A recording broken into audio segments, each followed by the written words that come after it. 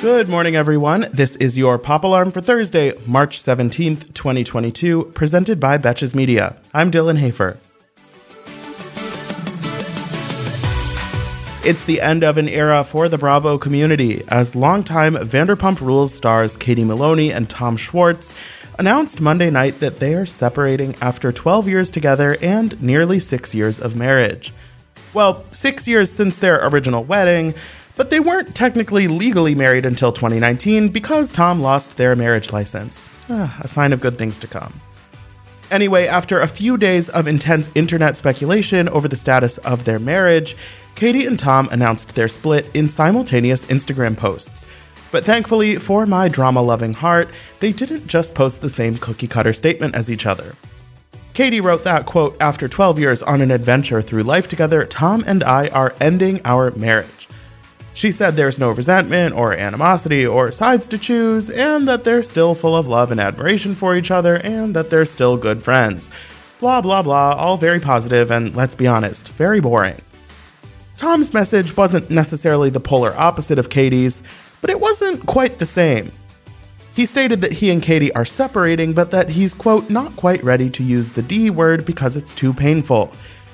Most importantly, though, he made it clear that the breakup is not his decision, saying, quote, "fully respect Katie's decision, and we've had healthy, productive conversations about it. It would be far sadder if she decided to stay with me whilst not happy." I'm not quite sure about the use of whilst, but overall, Tom's message definitely made me a little sad.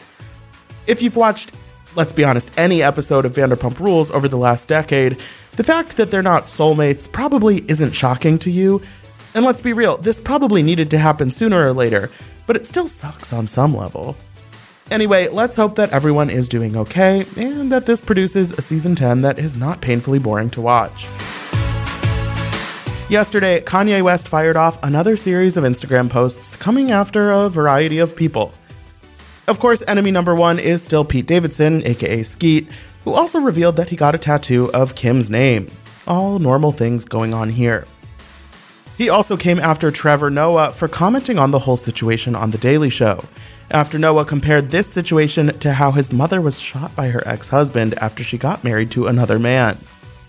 He suggested the current situation could easily end in violence, which doesn't seem that far-fetched, but Kanye lashed out, using a slur against Noah that's often used to refer to black people who don't support other black people.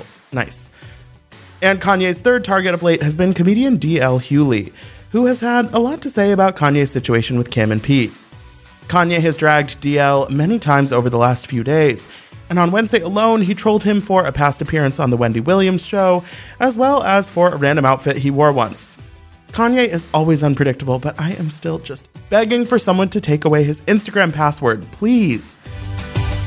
And Britney Spears appeared to deactivate her Instagram account on Wednesday, which could mean absolutely nothing, but I just like to know what our queen is up to. Right about now, I'm really wishing I had taken more screenshots of her dancing and painting posts to get me through, but whatever Brit is up to, I hope she is living her best life and spending her money however she damn well pleases. Come back to Instagram soon, Britney. We miss you and your chaotic captions. For more Pop Alarm, be sure to rate, review, and follow the show wherever you listen, and you can follow me on Instagram at Dylan Hafer for more entertainment stories. Until tomorrow, I'm Dylan Hafer, and now you're pop cultured.